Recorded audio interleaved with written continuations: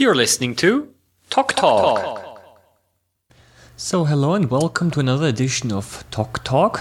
My name is Oliver Kim, and today we will explore some problems of knowledge relating to language. Language is a way of knowing. It's a way of knowing things around us, about knowing things from the world. However, there are some problems with language as well. And today I would like to talk about, in particular, about one problem of knowledge that can occur between interpersonal communication. So, when two people communicate with each other, why is it possible, or what are some possible sources for misunderstanding? Why do people misunderstand each other? Now, there is a communication model which was presented by a German communication psychologist. His name is Friedmann, Schulz von Thun, and he has proposed a model, and this model is, I think, quite useful because it makes us very much aware on some communication problems that can exist or can emerge when two or more people talk to each other. So, what did he say? What did Schulz von Thun say? He said the following: when two people communicate and one person makes a statement or says something to a second person, when a sender sends a message to a receiver, then this person, the sender, is not only communicating one piece of information, but interestingly, this sender is communicating 4 different pieces of information. Now, that's quite interesting because normally we think that if you make a statement like, for example, the sun is shining, if you're saying this to somebody, then we think that, well, you're just communicating that the sun is shining outside. But he said that there are 3 other pieces of information that are communicated as well. And that's the interesting thing here. We probably did not think about these other pieces of information before, and that is the reason why there could be some misunderstandings. So, what are the 4 pieces of information that are communicated? Well, first of all, and that's obvious, when I say the sun is shining, then of course I'm communicating something about a fact. It's the sun is shining. I'm communicating the fact. It's the actual content of the information, the actual content of the message is a fact that the sun is shining. What are the other 3? When you say the sun is shining outside, then you're also communicating something about your inner state. You're telling the other person something about how you feel. So when you say the sun is shining outside, then you're communicating at the same time that you like it very much and that the sun is shining and you like that. Otherwise, you would not recognize it and you would actually ignore it. But it's worth for you, it's worth mentioning the fact that the sun is shining. So you're communicating something about your internal state, about your inner state. That's the second piece of information. What is the third piece? The third piece of information is you're telling the other person to do something. Now, this is quite interesting because you say, well, what am I telling the person to do when I say the sun is shining?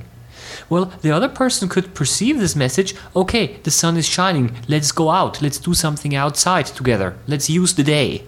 So the statement, the sun is shining, can be also perceived or interpreted as a request to do something. This is the third piece of information.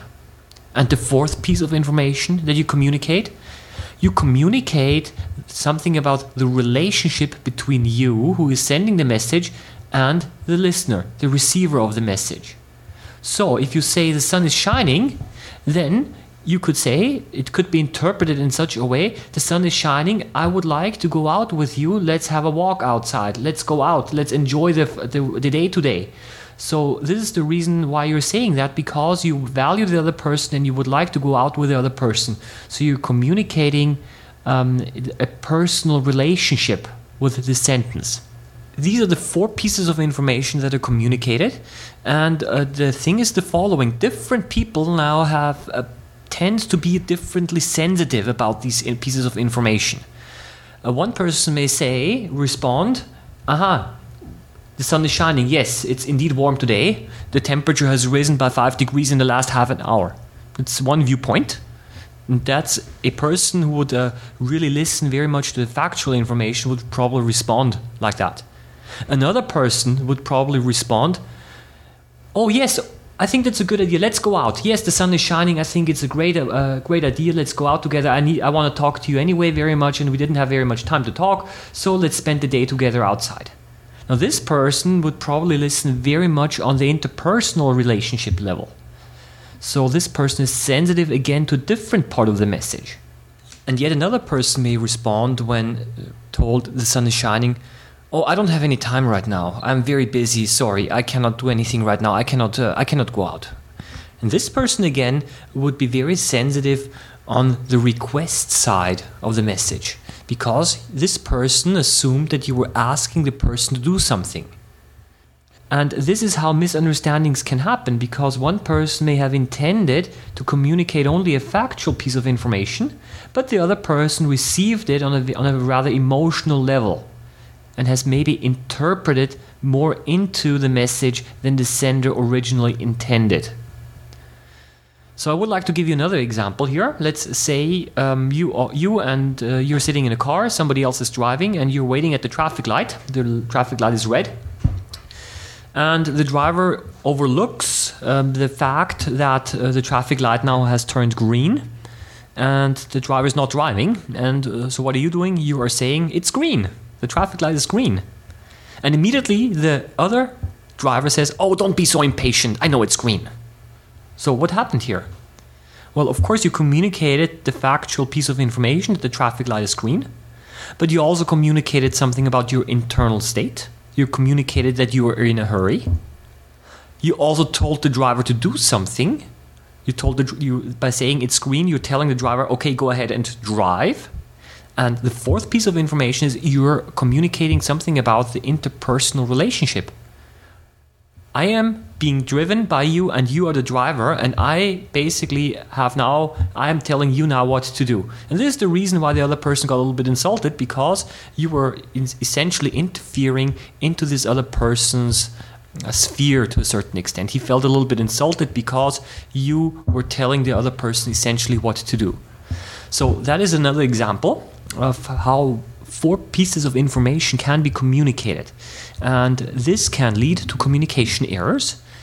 And we always have to ask ourselves now we go back explicitly to the TOK, problem of knowledge. We have to ask ourselves now, how can we really be certain that we receive the message correctly, the way that the sender of the message intended the message to be?